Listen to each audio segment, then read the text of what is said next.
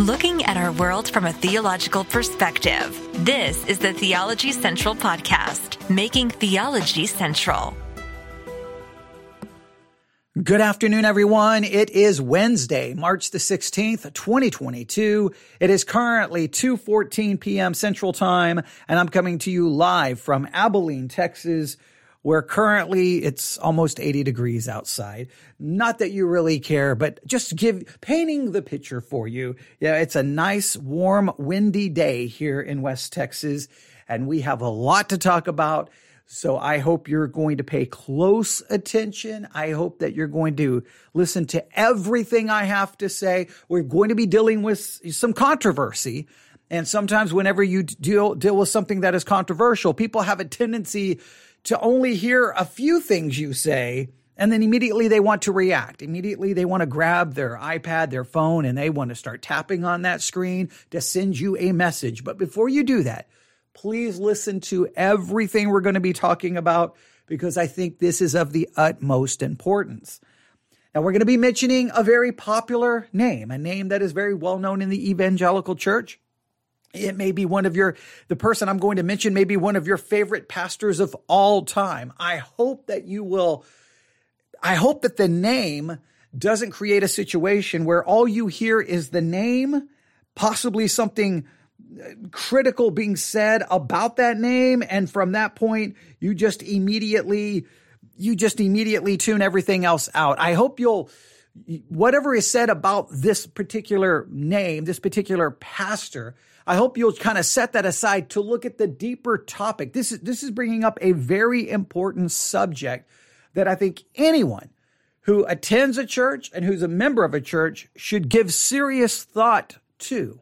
All right? Because I think there's a lot here for us to consider, but let's just start right here. All right? There's a lot more I want to say, but I think I may save that to the end. But here we go. Are you ready?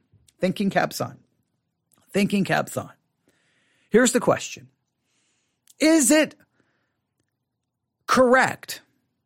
Is it right? Is it biblical for a church to refuse to let someone move their membership?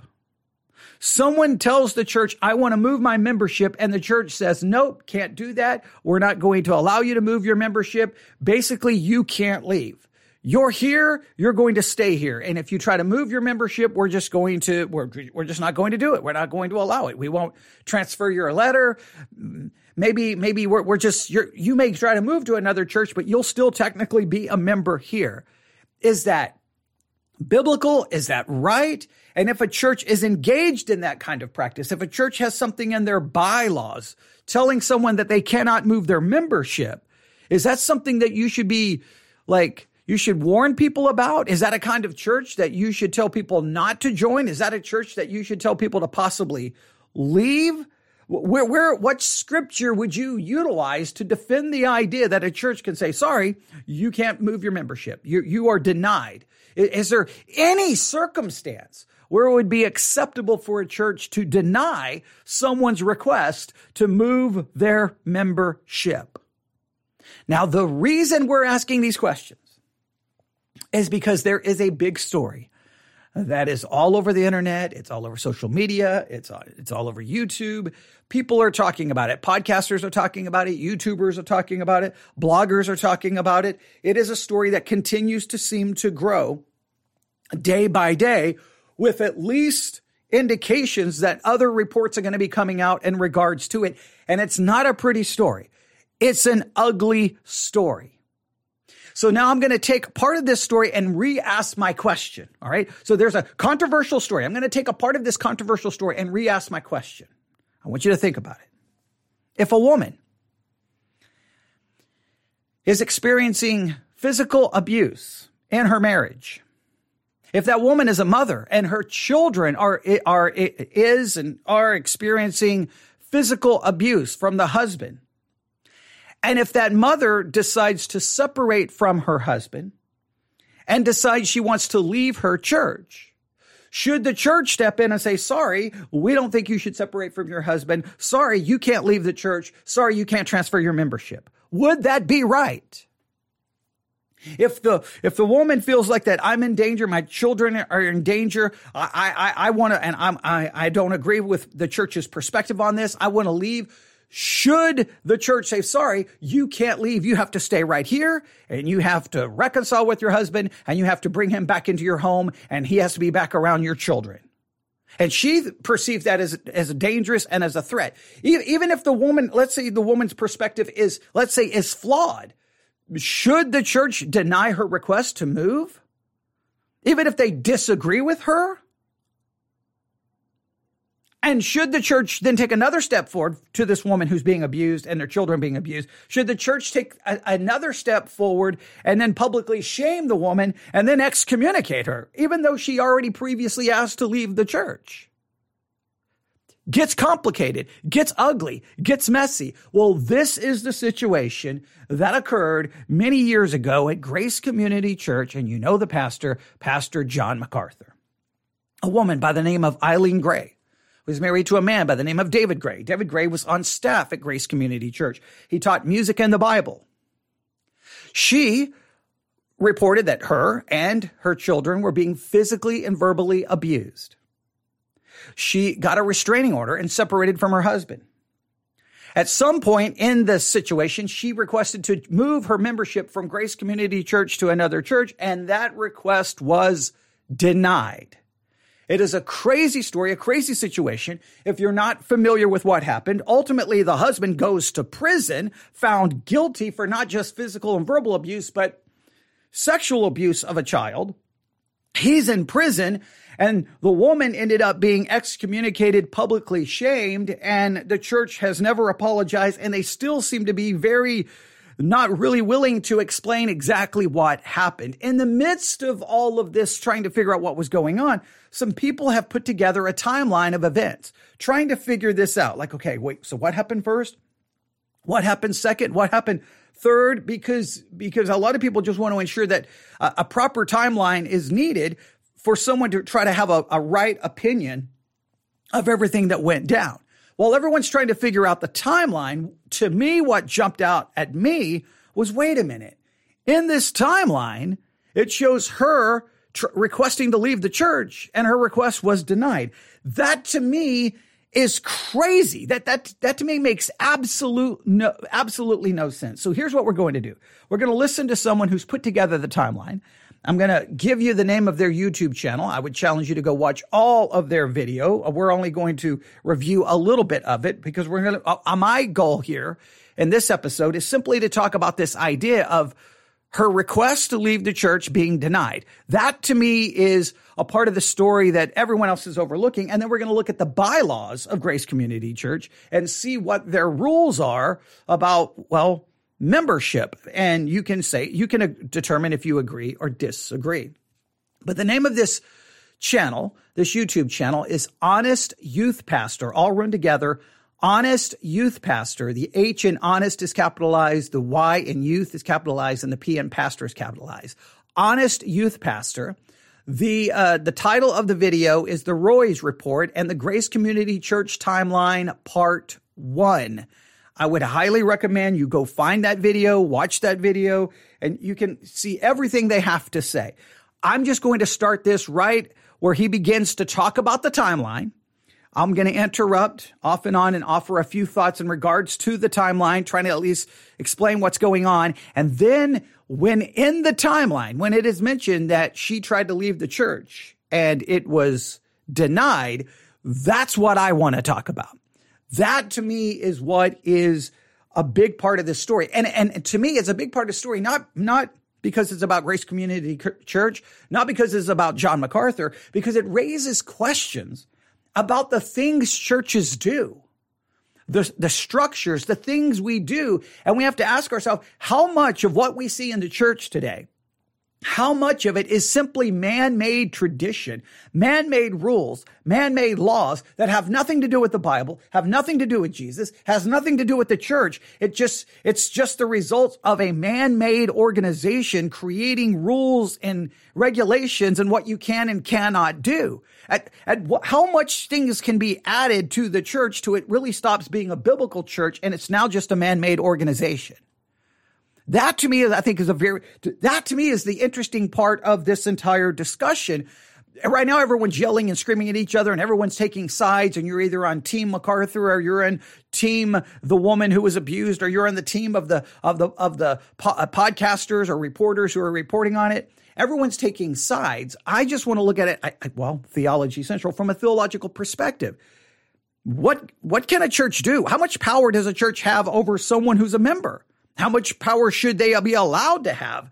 How much power can they exercise before this becomes almost like a man-made cult and not the Church of Jesus Christ? These are very important questions. And so we're going to let the timeline get us to a real-life example of someone being denied who's trying to leave their church. And then we're going to talk about what that actually means. Are you ready? Here we go. This again comes from Honest Youth Pastor on YouTube. By all means, look up the video, watch all of it for yourself. You can draw your own conclusions about anything he has to say. Again, I'm focused on the timeline. That's to me is what is fascinating here. And that's what we're going to focus on. So here we go. Statement. Let's just look at the timeline and see what we can get from the events that we at least know that happened in regards to both sides of the story. So that being said, let me, I thought I had this ready for you guys. I'm sorry. Let me throw this up real quick. And it is going to be, we're going to walk through 3 specific slides, going through sort of the timeline of events as outlined in the report. Now stop right here. The report he's referring to is the investigative report put out by Julie Roys on the Roys Report. I would challenge you to go to just type in Julie Roys or the RoysReport.com. You'll find the article, read the entire article for yourself. You can draw your own conclusions. He's using that article in order to build a timeline.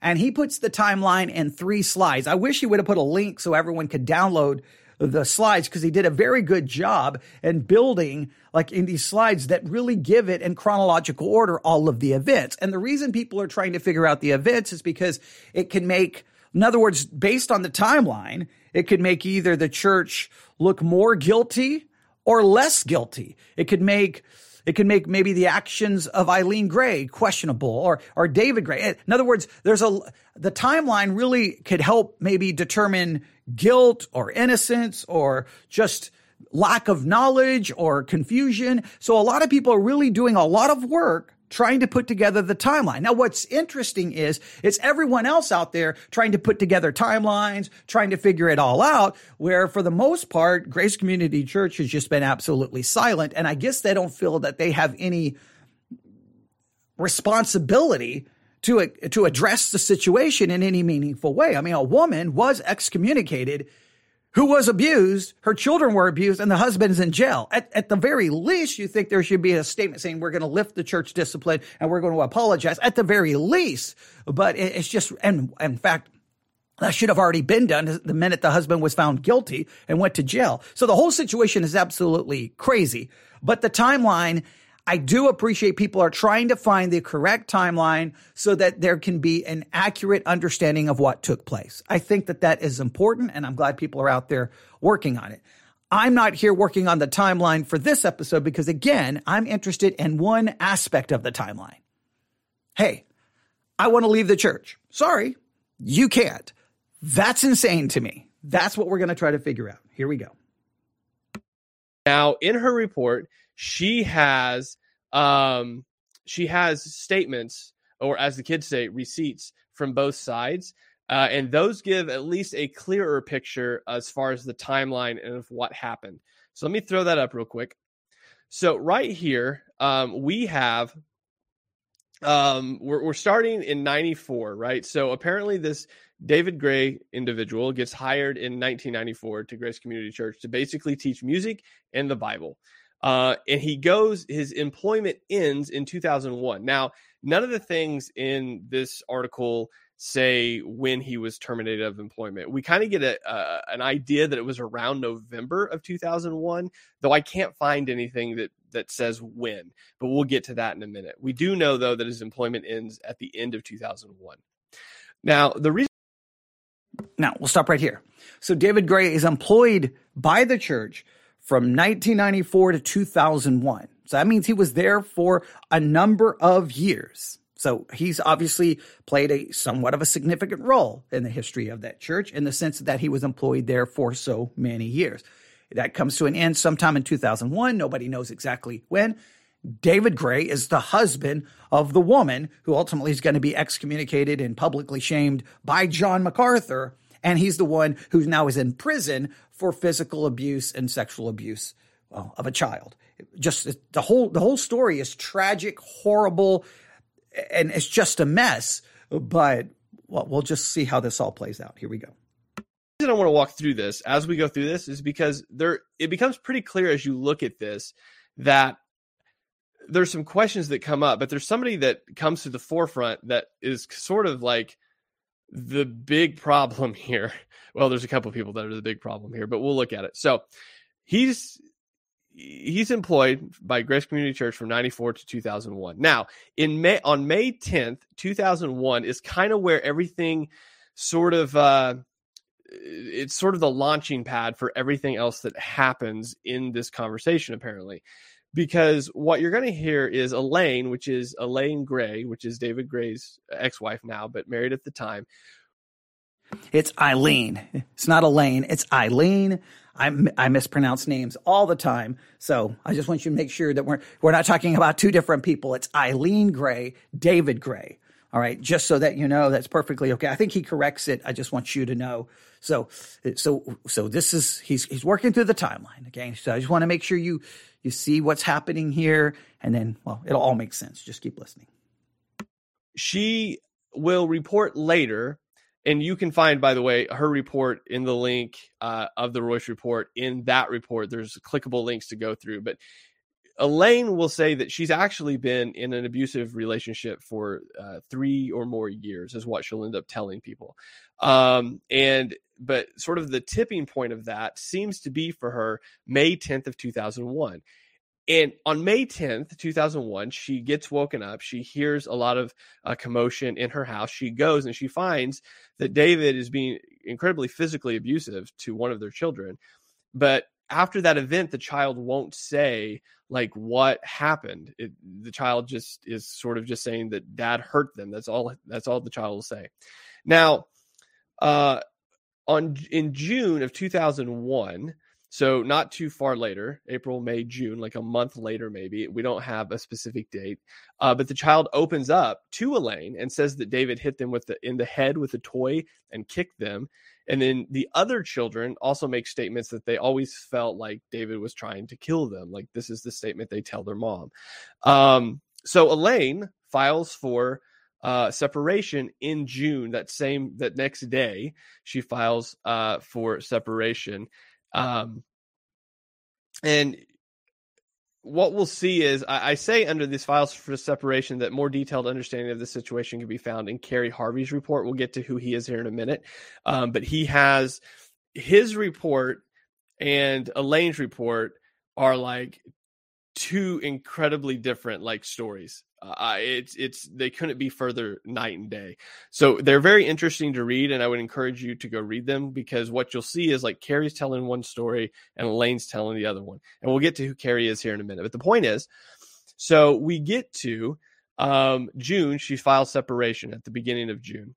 Now, Elaine meets with Grace Community Church elders. All right. So she meets with a guy named Bill Shannon and, quote, other elders. We don't know who the other elders are, but she meets with Bill Shannon specifically and other elders. Shannon, apparently, according to Elaine, accuses her of sinning by going to the law to separate, basically, from her husband. Shannon says she shouldn't have done that, and he uses like this really weird version of 1 Corinthians chapter 7, verse 10 to tell her she shouldn't have done that. Okay, now this gets weird because she is experiencing some kind of abuse. She's concerned. She goes for separation. I think she tries to get a protective, order that, the husband has to stay away. And she's basically being told, you're violating scripture. You shouldn't do that. You shouldn't do that. Now, we could get into a long discussion about that. He's going to mention a little bit about it. So I'm not going to say anything here, because again, the focus of my episode is the whole church membership situation, which to me, of all the different topics being discussed in regards to this story, this is the one topic that no one else is talking about. So I wanted to take this approach while everyone else talks and debates and speaks about all of these other issues. This to me is something that needs to be discussed. All the other things are very important, obviously, but I wanted to try to look at something that everyone else, I think, is overlooking because it raises serious questions about how a church should or should not operate. And maybe when a church stops being a church and turns into something, well, not healthy, not good, and something that's spiritually abusive. That is something we'll have to look at. So here we go. Even though that verse continues on and says that, like, if you do separate, you should seek reconciliation. But it doesn't say you can't separate, which is, again, we don't know what he told her. We just know that he told her she shouldn't separate from him based on this verse. But so that's all we have. Now, we do know that 2 days later, so she goes to the elders on June 28th, which is Bill Shannon specifically and other elders. We don't know who those other elders are. And then on June 30th, 2 days later, Bill Shannon, which is who she met with on the 28th, Bill meets with David on the 30th. Now David's still employed at Grace Community Church, and Bill apparently meets with him. And whatever happens from that conversation and whatever was discussed results in Shannon feeling as if Elaine needs to not be around David. He sets up a situation in which she and the children can go stay with another family in the church. Now, that just from the timeline perspective is super interesting because clearly he hears something when he meets with David Gray that says, whoa, Eileen she doesn't need to be in this house. She needs to get out. So that at least shows some acknowledgement from the church there that something wasn't right, something wasn't good. And that's way before a conviction comes into play. That's way before David Gray goes to prison. So that seems to give some indication they knew something was going on. Now, this would raise the question, they have a responsibility to report it. Did they report it? And by all accounts, they did not report it. Why didn't they? Because that seems to be the law. All right. So that raises some other questions, but that's a very important part in the timeline that there seems to be some acknowledgement something's not right here. She needs to stay with someone. So they're going to set up. That's a good thing. The church is going to set up a place for her to stay. That is a good thing. That right there is a good thing. If they fail to report it, that's a bad thing. But it sounds like they're going to put some conditions. And we're going to provide a place for you, but here are some conditions. Now, I don't know why there would be any conditions. The conditions would be protect the kids, protect the woman. There shouldn't be any conditions, but it sounds like they're going to put some conditions. All right, just listen. So whatever that conversation was, it was enough for him to feel like she needed to be elsewhere, not around her husband, which is interesting. Now, the conditions, as it were, for this help is that David and her have to attend counseling. And this is where we meet Carrie Hardy. So David's contract isn't renewed. And like I said, I can't tell where it's not renewed. I stuck it here because that's where in the article it mentions it.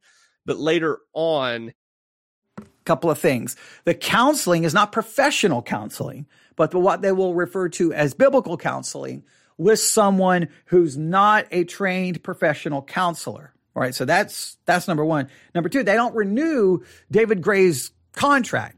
They basically let him go, which may be another indication that they knew something wasn't good. Now, the more the timeline indicates that they knew something wasn't right and that David wasn't doing things right, that leads to, then why does she become the only one who ends up being church disciplined in this particular bizarre case? Now, there's some different ways we could look at why, but this just begins to raise lots of questions. All right, we still want to get to the timeline where the whole church membership thing comes into play. All right, here we go.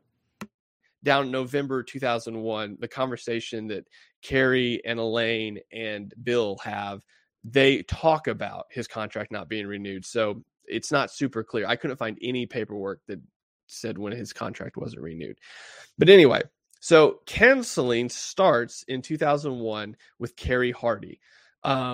There's documents that reveal, like they have open conversation in these documents that Hardy knew the Grays for several years. Like they went to church together. He knew who they were. and then he starts to counsel them. Now, one thing that is important here, and I think that really shouldn't be overlooked, is that Kerry Hardy is a pastor, but he's not a counselor. Like, he's not a qualified counselor. Now, the reason that matters is that if you've ever been to Bible college or seminary, what you're going to probably be taught is that, like, you can counsel people in as far as you're able to. There's a point where you need to realize that, like, oh, somebody else probably needs to do this. As far as what comes up in the counseling, who needs to be, told about what is discussed in the counseling.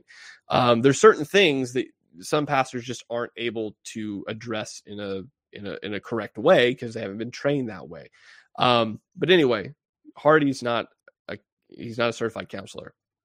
So the counseling apparently happens between September and November of 2001. And during these counseling sessions, David admits physically abusing the children. He actually writes a list of all the things he's done to them and to Elaine. And according to Elaine, he tries to give this list to Kerry Hardy. Now, Kerry Hardy didn't ask him to write this list. David does this on his own volition. But according to Elaine, Harvey doesn't want to look at it. He doesn't want to keep a copy of it. He doesn't want to read it. Now, out of all of these between September and November, apparently there's 8 total sessions that were held in this time. This entire sort of article, I get why Julia Royce titled it like this whole thing about MacArthur, but MacArthur isn't involved in any of this until we get to the end, and we'll get to that here in a minute. The main players here are Hardy and Elaine, essentially, and David's sort of the cause of all of this. Now, when we get to the end of the counseling sessions, and this is why I would urge you to read Hardy's report as well as Elaine's statement in reply to him, because there's a lot of things said in those documents that if Elaine is being truthful, which we have no reason to believe she's not, if Hardy said the things he said to her, like it's concerning the things that he said to her. But again, Hardy has a totally opposite side of the story in regards to what was actually going on in the counseling. So you need to read both of those. We don't have time to get into all the details of those, but if you're interested in kind of what's going on here, you almost need to read both of those.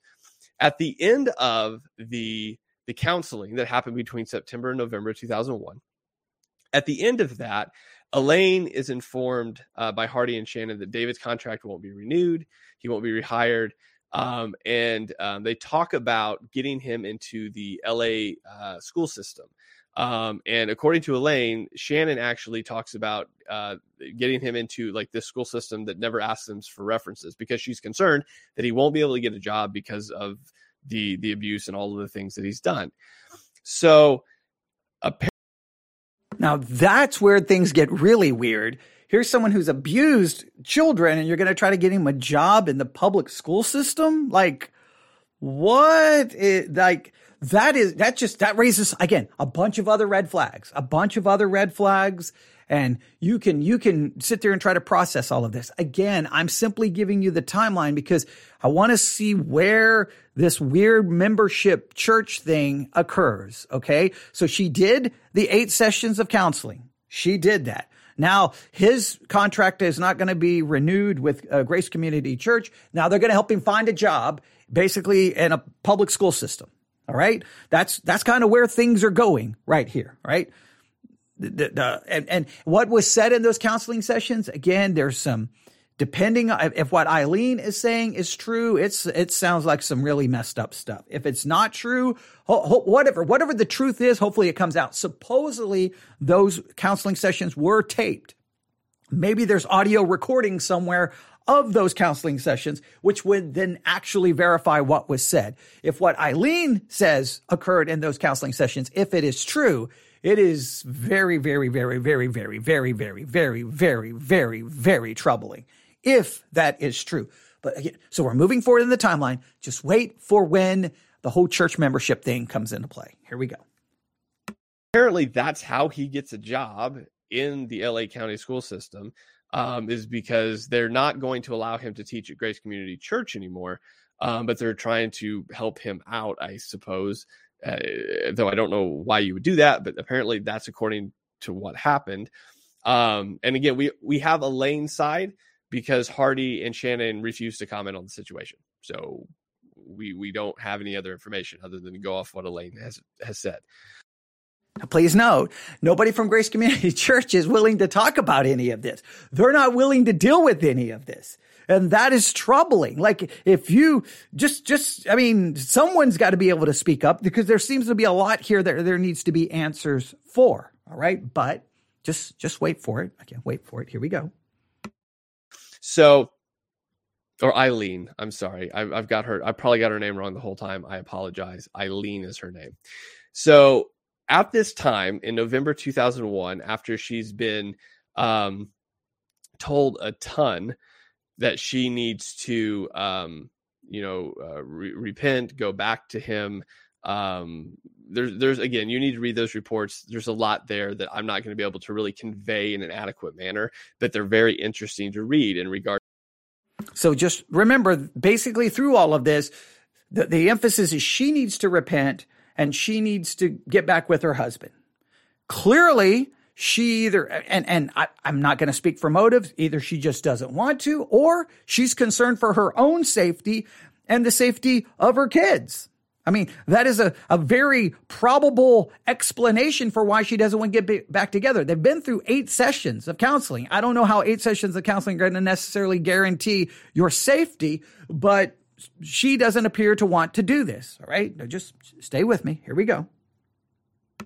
To what she's claiming he said. She says that she wants to withdraw her membership. Now, this is where it gets kind of weird because. All right. Now, here we go. She decides she wants to withdraw her membership. Now, at this point, there seems to be according to anything I can find, there hasn't seemed to be any threat of church discipline. Maybe it has.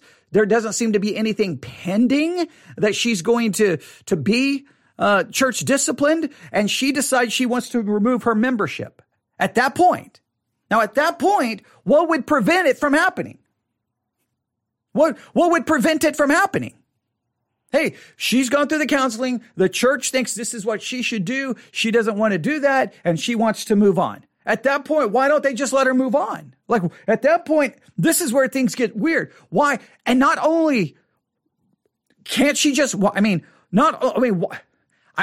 want to move my membership. I mean, why is it even, does she have to seek permission? Does the church make that determination for her? Like, this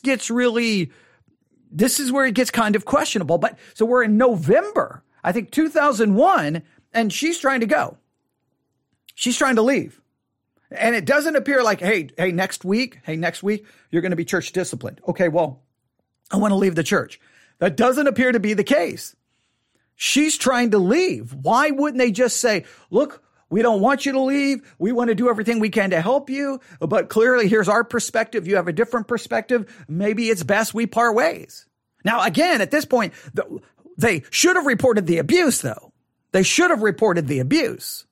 Right. And even if she leaves the church, they should still want to do everything to ensure that she is safe and her child is safe and that they have what they need to be able to move on. Even if you may disagree with their perspective, you still want to do what you can to show love and compassion for someone who has possibly endured. Well, it sounds like David Gray had confessed and wrote a list of the things that he had done. So it seems to be everyone knows that she had experienced some kind of abuse. There doesn't seem to be any question about that. The church even seems to have acknowledged, to at least by some of their actions, and they tried to find her a place to stay.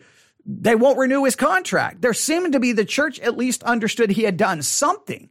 So where does the concern for the woman and the children enter into this? But she tries to change her membership. And as you just heard on the audio from this video, this is where it gets strange. Because most churches, if you say you want to withdraw your membership, they'll say, okay. And then they'll usually ask where you want to send your membership to, or if you want a reference, for a new church you're going to. Grace Community Church doesn't do that. Now, what I mean by Grace Community Church in this regard is Carrie Hardy. Carrie Hardy sends 5 letters to Elaine in regards to her trying to withdraw her membership between November 2001 and August of 2002.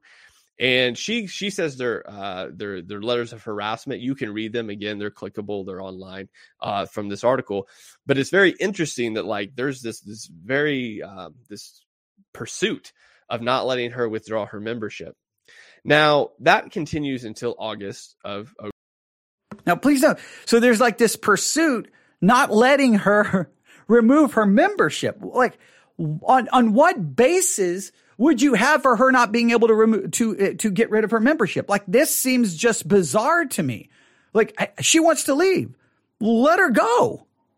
Make sure she's safe. Make sure you report the abuse because that's what you're supposed to do. Make sure she's safe. You may want to even make sure that financially she has what she needs to be able to move on if that's what she's going to do. It doesn't mean that you may agree with everything, but you're still trying to show love and compassion, even if someone may be doing something that you don't completely agree with, because she's obviously been abused and the child has been abused. I mean, the husband even confessed at this point. So there's no question here. So why wouldn't the church then, in a sense, think of it this way, come to support both parties, the husband and the family. Just support the whole family to the best of your ability, even if there is some form of disagreement.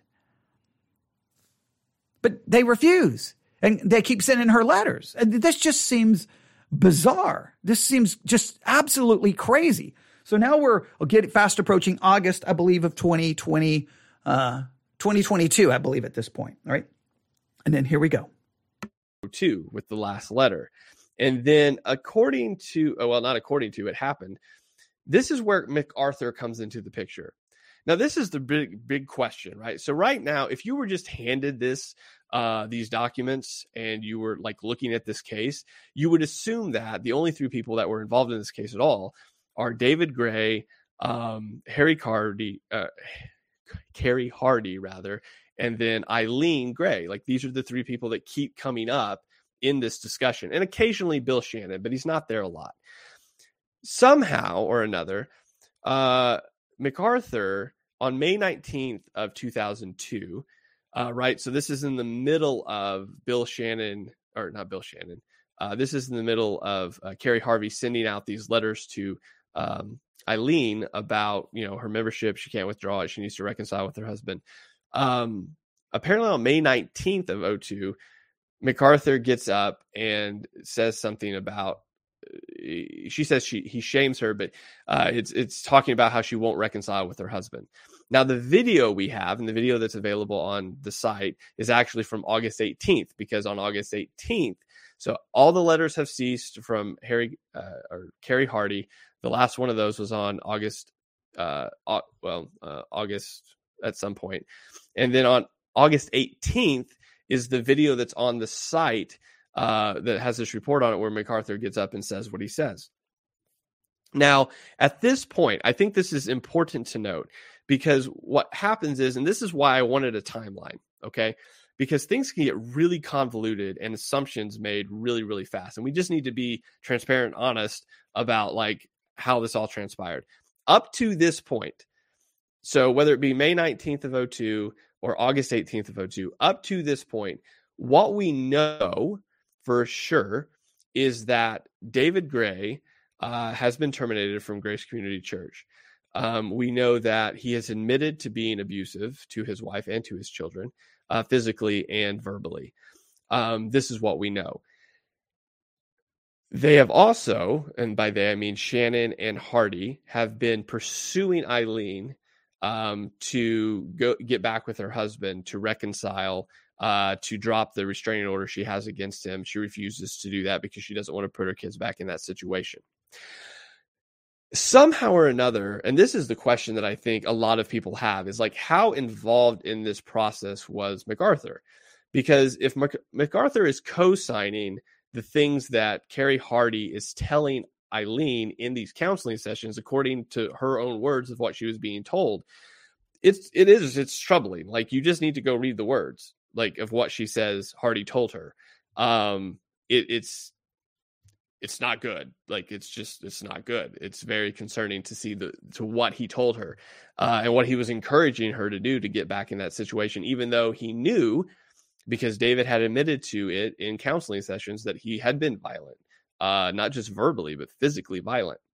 So at this point, when MacArthur basically excommunicates her on August 18th, David isn't teaching there anymore, but it's kind of presumed, I guess, that he's still attending there.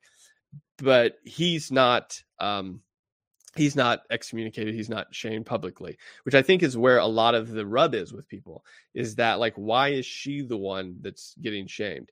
Now, it is worth noting, whether you believe him or not, that in these counseling sessions, according to the records that we have available, he has admitted that he was wrong. He has apparently repented. And according to him and Hardy, he has begun a process of trying to be better. Like, he's not attending any counseling outside of the marriage counseling.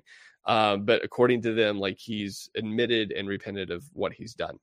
Now, that being said, after this, Eileen on August 28th, so she was at the service on August 18th, by the way. Did not know that, but apparently she was at the service on August 18th. On August 28th, so just 10 days later, she files a public record, writing a letter in response to what Kerry Hardy had written in his letter about the counseling sessions. And that's the one I'm telling you to go read, because she kind of rebuts a lot of what he said, and what he says basically rebuts a lot of what she said before she said it. So there's these two sides to this argument. So that happens on August 28th. Up to this point, just to recap, David's contract is not renewed with Grace Community Church.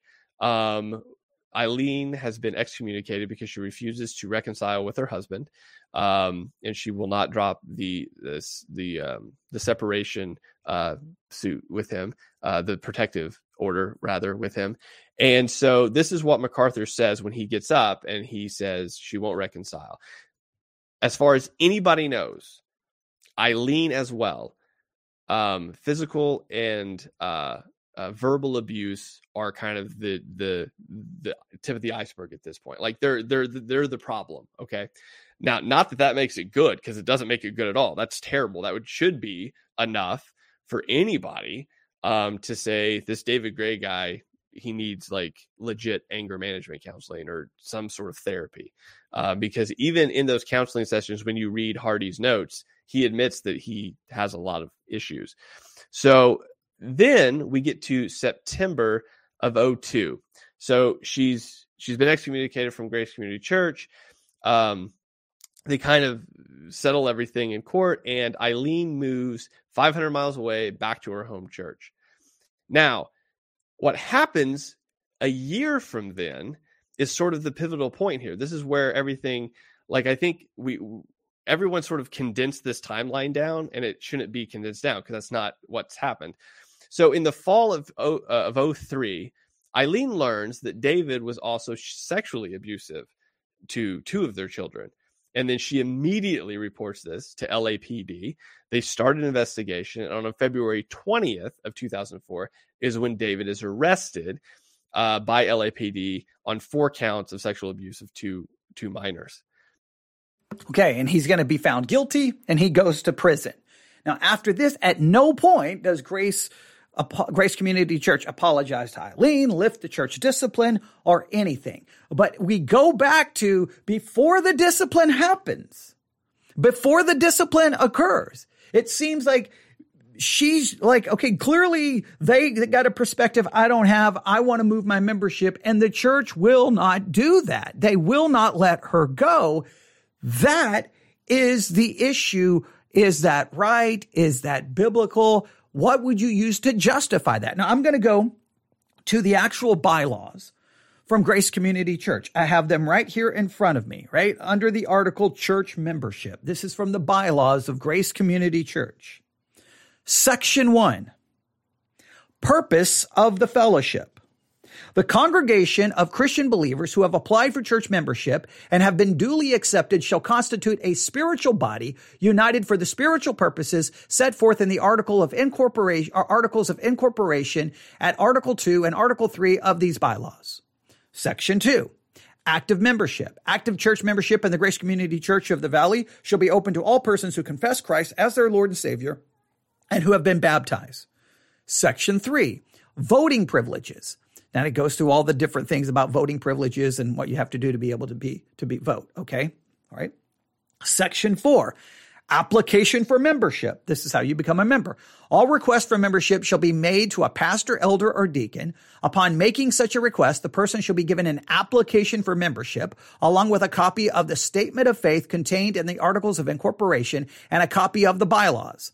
A pastor, elder, or deacon shall meet with the applicant following receipt of the application. Each applicant shall be sent assent to the statement of faith, subscribe to the bylaws, and shall testify publicly before a duly appointed committee of the board per the article section 17 of these bylaws at a regularly held meeting for prospective church members. Now, we could stop right here. Some people would have no problem with this, like, that sounds good, that sounds wonderful. The question I would be, is that the biblical way church membership should work? You have to fill out an application, and then you have to assent to the bylaws, you have to assent to the statement of, like, when do we add so much that it starts turning into something else? I think that's a reasonable question, and everyone has to ask themselves that. All right. So you testify before publicly before a duly appointed committee that basically, per the article, prospective church members. So because of the bylaws, this is what you have to do. All right. Any questions about or disagreements with the statement of faith or bylaws must be indicated on the membership application. A duly appointed committee of the board will evaluate these questions or disagreements to determine whether the request for membership will be approved. So you have to go through an application process, and then you've got to determine what you agree or disagree with, and then they determine whether you qualify or don't qualify. All right. Now, you can draw your own conclusions. Is this the way it should work? Denial of membership, section 5. If upon review of an application for membership or after meeting with a prospective church member, the Board of Elders determines that the applicant does not confess Jesus Christ as his or her Lord and Savior, or that there is a lack of evidence of a godly lifestyle, membership shall be denied. This decision made by the board shall be final, and there is no appeal to any court from that decision. So basically, they determine if you're living a godly, you have enough evidence of a godly lifestyle, and if you have confessed Jesus Christ as his or her Lord. They get to determine that, and they get to determine whether you can be a member or not. All right. Now, responsibility of members. Church members shall seek to exercise their spiritual gifts for the mutual benefit of all the church body and shall submit to the loving rule of the elders. All right. So to the loving rule of the elders. Now, are the elders held, if they don't demonstrate love to, say, a woman who's abused and children who've been sexually molested? Do they are held accountable for that? I mean, church members are held accountable. Are the elders held accountable? Church members are held accountable. You can't even become a church member if you don't live a godly enough lifestyle. But what if an elder, what if the elders of a church know that a woman has been abused and the children have been physically abused? I don't know about the sexual abuse at the time. And they basically take the side of the husband. Do they bear any responsibility? All right. Section 8, church discipline. The threefold purpose of church discipline is to glorify God by maintaining purity in the local church, 1 Corinthians 5:6, to edify believers by deterring sin, 1 Timothy 5:20, and to promote the spiritual welfare of the offending believer by calling him or her to return to a biblical standard of doctrine and conduct, Galatians 6:1. Members of the church and all other professing Christians who regularly attend or fellowship with this church, who err in doctrine or who engage in conduct that violates Scripture as determined by the Board of Elders, shall be subject to church discipline, including dismissal, according to Matthew 18:15 through 18. Now, this is crazy. So even if you're just a professing Christian who regularly attends the church, I guess Grace Community believes that you can experience church discipline. That is bizarre to me. If you're not a member, why members of this church and all other professing Christians who regularly attend our fellowship, If you err in doctrine or engage in conduct that violates Scripture as determined by the Board of Elders, the Board of Elders gets to make the determination, then you can face church discipline. That just seems bizarre to me. Okay, so it shall be the duty of any member of the church who has knowledge of the erring individual's heresy or misconduct to warn and correct such erring individual, private, seeking his or her repentance and restoration. If the erring individual does not heed this warning, then number 2, the warning church member shall again go to the erring individual seeking his or her repentance, but accompanied by 1 or 2 individuals who shall confirm that the sin has occurred or is occurring to occur, and that erring individual has been appropriately confronted and has refused to repent. The first and second warnings may occur with no specific time interval. If the erring individual still refuses to heed the warning, then number 3, it shall be brought to the attention of the Board of Elders or a duly appointed committee of the board per article section 17 of the bylaws at the sole discretion of the board. If the Board of Elders, a duly appointed committee, according to the bylaws, determines after thorough investigation in accord with procedures described by a pertinent Scripture, including Matthew 18 and 1 Timothy 5, that there is corroborating evidence that the erring individual has sinned or is continuing to sin, that he or she has been appropriately confronted, and that he or she has refused to repent, that the elders shall inform the church and the congregation thereof at regularly scheduled worship service in order that the church may call the erring individual to repentance. If the erring individual demonstrates repentance, then notice to that effect may be given at a regularly scheduled worship service. If, however, the erring individual does not repent in response to the church and its collective call to repentance, then he or she shall be publicly dismissed from the fellowship and the membership of the church and the congregation thereof at a regularly scheduled worship service. If the erring individual, after such dismissal, heeds the warning and demonstrates repentance and requests reinstatement before the Board of Elders, then they go on to how they can basically get back in. So the way it's supposed to work is you got to go through the entire process.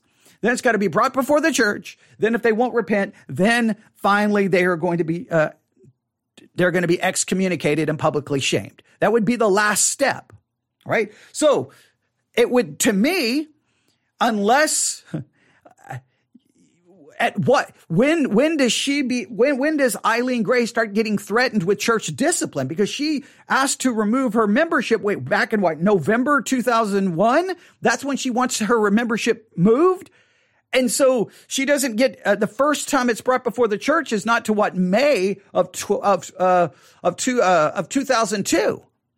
If I said 2022, I apologize. 2001 is where she seeks to move her membership. 2002 is where it's first brought before the church. And then August is where she's publicly shamed. August 2002, not August 2022. You get the idea. All right. And so it just seems weird that they would deny it. Now, here's the part in their document where we get to why they possibly denied her moving her membership. And I don't know if this fits the timeline. Notwithstanding the foregoing, the elders in the exercise of their discretion may proceed directly to the third stage of church discipline, the informing of the church and congregation thereof at a regularly scheduled worship service in order that the church may call the erring individual to repentance, or to the fourth stage of church discipline, the dismissal from the fellowship and or membership of the church when one or more of the following have occurred. Right? When the transgression and the refusal to repent have been public, openly, and to the offense of the whole church. Where the disciplined party has taught or otherwise disseminate doctrine deemed false or erroneous by the elders, then chosen to disregard the direction and reproof of the elders. When the disciplined party has been warned twice to cease from fictitious basically like creating a faction and division and divisive conduct, and has chosen to disregard that warning. The members of the church and all other professing Christians who regularly attend or fellowship with the church agree that there shall be no appeal to any court because of the dismissal or because public statements to the congregation at the third or fourth stage of church discipline. Members of the church who are under discipline by the church, as defined by the previous paragraphs, forfeit and waive the right to resign from this church. There you have it. That's what Grace Community Church, I guess, how they were going to try to keep her there. Now remember, though, she has to leave in November after the 8 sessions. So how many steps of church discipline had occurred? I mean, weren't they going through the counseling to deal with her husband's sin of physically and verbally abusing the family? When did she become the sinner in the story? She had separated. She had got a protective order. Where did she go wrong? Where is her sin? She's worried about protecting herself and her family. Come to find out, her children had been sexually molested and the husband is found guilty of that sexual molestation. So like, where did she enter into the church discipline part? Let me read it again. All right. The members of this church and all other professing Christians who regularly attend or fellowship with this church agree that there shall be no appeal to any court because of the dismissal or because of public statements to the congregation at the third or fourth stage of church discipline. Members of this church who are under discipline by the church, as defined in the previous paragraphs, forfeit and waive the right to resign from this church. Resignations from membership are possible only by church members who are in good standing and are not under any disciplinary action. Well, wait a minute. How is she under any disciplinary action? She reports the abuse. She goes through with the 8 sessions of biblical counseling. She goes along with that. She just refuses to lift the restraining order. She refuses to to immediately go back with her husband that she possibly still perceives to be a threat. Now, you may disagree that there's a threat, but she perceives there to be a threat. Before it's all said and done, she's proven to be right. Right? In other words, even if you think the church was right at the time to excommunicate, once he's found guilty of molesting the children, she was right. She had a better understanding of what was going on in the home than the men at the church, but she was still the one put out and then refused to let her leave. How far had you gotten into the stages of church discipline? Clearly it hadn't been before the church yet, because that doesn't happen to May. So that stage hadn't been reached. She'd been going to counseling. So like which stage is she supposedly under in church discipline? Stage 1, stage 2? How could she be under any? I mean, they just gone through 8 sessions of biblical counseling where in those sessions, it was acknowledged that she was abused by the husband. That's like, and no, you can't leave. That's just absolutely crazy. So resignations from membership are possible only by church members who are in good standing and who are not under any disciplinary action. Well, who determines if you're in good standing? The church determines if you're not in good standing, you can't leave. You're not in good standing, you can't leave. Like, what? Do you not see the possible danger of manipulation and spiritual abuse here? We tell you that you're in good standing. We tell you when you can leave. You don't leave unless we give you permission. That is troubling, to say the least. And where would you get that in scripture that you can't leave? All right. Let's see here. Okay. I'm looking here, make sure there's nothing else here. All right. They don't say anything else here about like when you can remove. I guess if you don't attend church for 6 months, they can remove you. I guess. But you can't remove yourself until they deem that you can remove yourself. So here would be the questions. I mean, the whole story is just so bizarre. The whole thing is just so crazy. That's what the timeline is so essential. She has to remove her membership relatively early on in the process. So, and let's just say, and I know a lot of people would disagree with me, but let's just throw this concept out. When you church discipline someone, you're taking the ultimate step, right? According to 1 Corinthians, you're turning someone over to Satan for the destruction of the flesh. That is an absolutely horrifying thought. That to me is the most frightening thing I could ever think of doing. Here's someone, I'm turning you over to Satan for the destruction of the flesh. That is insane. That is frightening and scary. I'm not saying it's not biblical. I'm not saying it should not happen. But wouldn't you want to do everything in your power to try to avoid that step?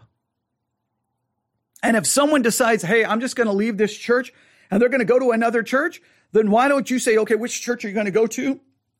And then you contact that church and say, hey, here's the situation going on.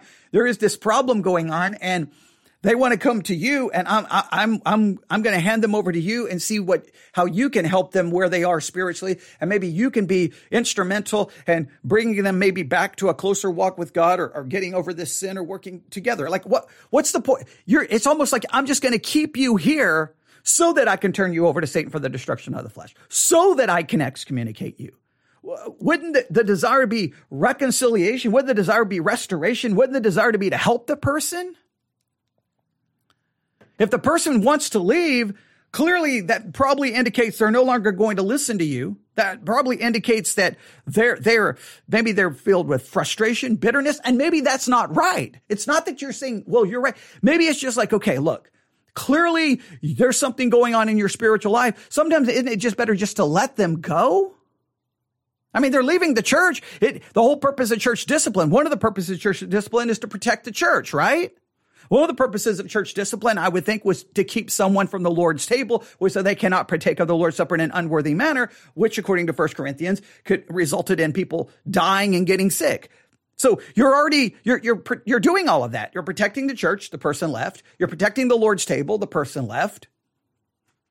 So are you just being vindictive? Oh, no, we're going to prove something. We're going to publicly shame you. We're going to Wait a minute. Especially in the case with Eileen, the whole situation at best was muddy because you have physical abuse going on. So at the very best, is that the time that you're going to try to stand your ground and show how godly you are by going after a woman who's already been physically and verbally abused? Like, to me, what are you gaining in that situation? No, I'm not. Look, there may be some situations where you'd be like, look, okay, I know you want to leave because you don't want to face church discipline, but we're going to have to hold you accountable here. Maybe there's some situations where you felt like that would be the appropriate step, and I'd be more than willing to listen to it. But in this case, you just disagree with the woman's decision. But she's the one who was abused. She's the one, her kids. Don't you care about the parents' right to protect their child? Like, at the very best, would not this be the situation to go, you know what? We may disagree, but okay, what church are you going to go to? We're going to do everything we can. We'll do everything we can to help you, because maybe the next church you can move on. Like, why wouldn't you just do what you can to help? So the request was denied, it appears, in November of 2001. If I said 2021 anywhere in here, I apologize. I'm trying to keep all of the dates correct.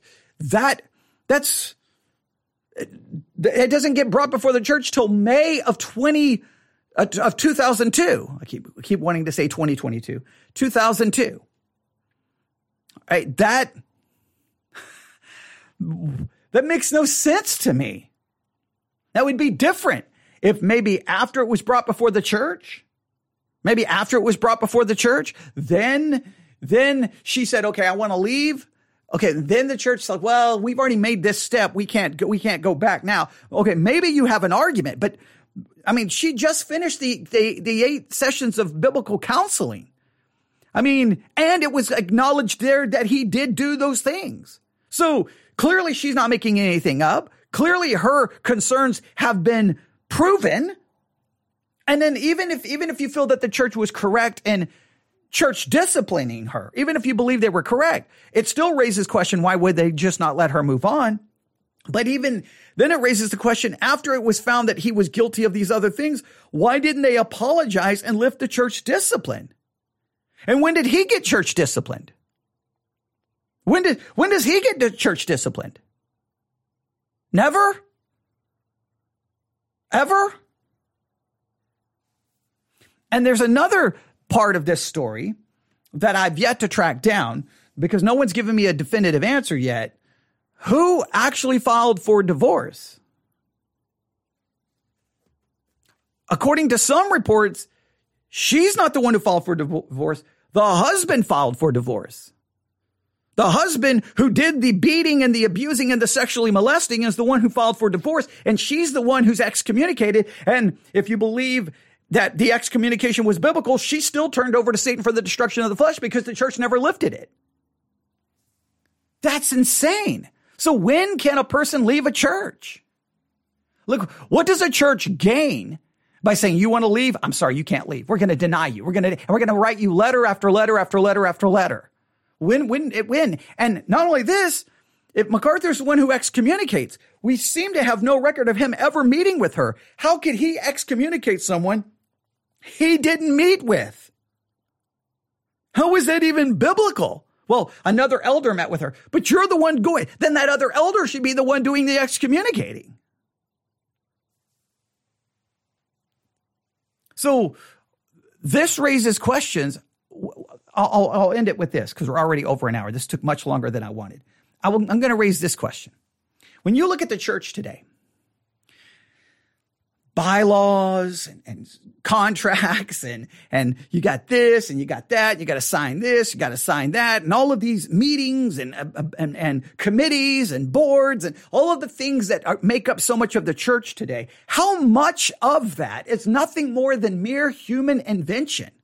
How much of that has nothing to do with the Bible, nothing to do with the Church of Jesus Christ, is founded in the Scripture, where it's turned into something completely other than. And it may be because of good motives, where we want the church to be holy, we want the church to be right, we want accountability.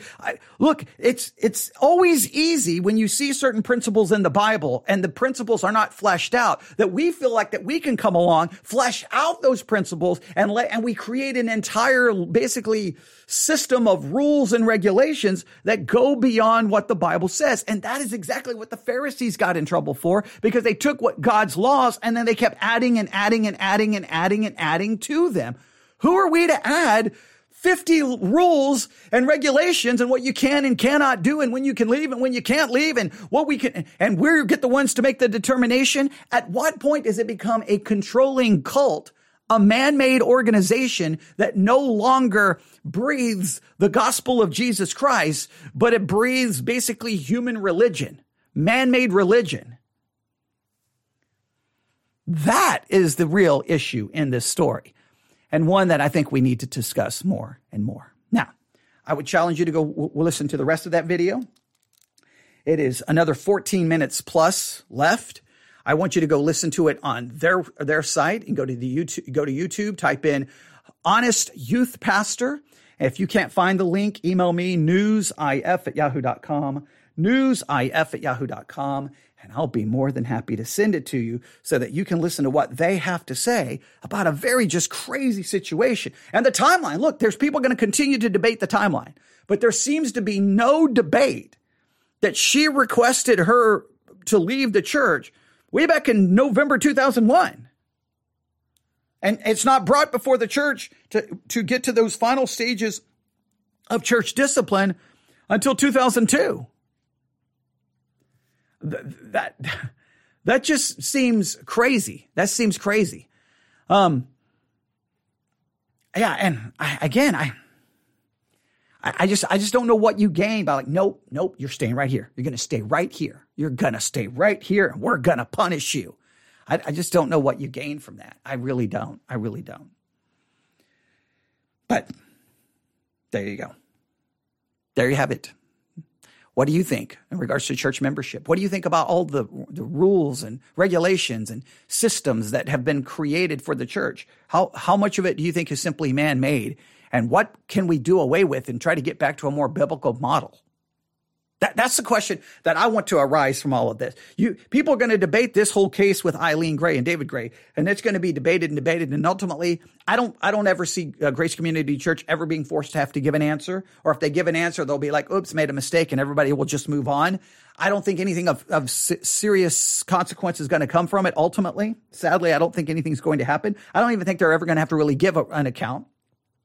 Eileen's is moved on and life just, it's just, the whole thing is just horribly tragic, But what can come from it is for all of us to stop and look at ourselves and go, man, what have we done in our church? How have we conducted things in our church? Have we done things right? Like, what have we done? I've said this even about the rise and fall of Mars Hill, listening to the horrible, tragic story of everything that happened with Mark Driscoll and the rise and fall of Mars Hill. No matter how much you may disagree with everything they did and disagree with their theology, it's still an opportunity to stop and look at yourself. So let's look at ourselves. What have we added to the church that really has nothing to do with the church? And what can we do to maybe change some of that?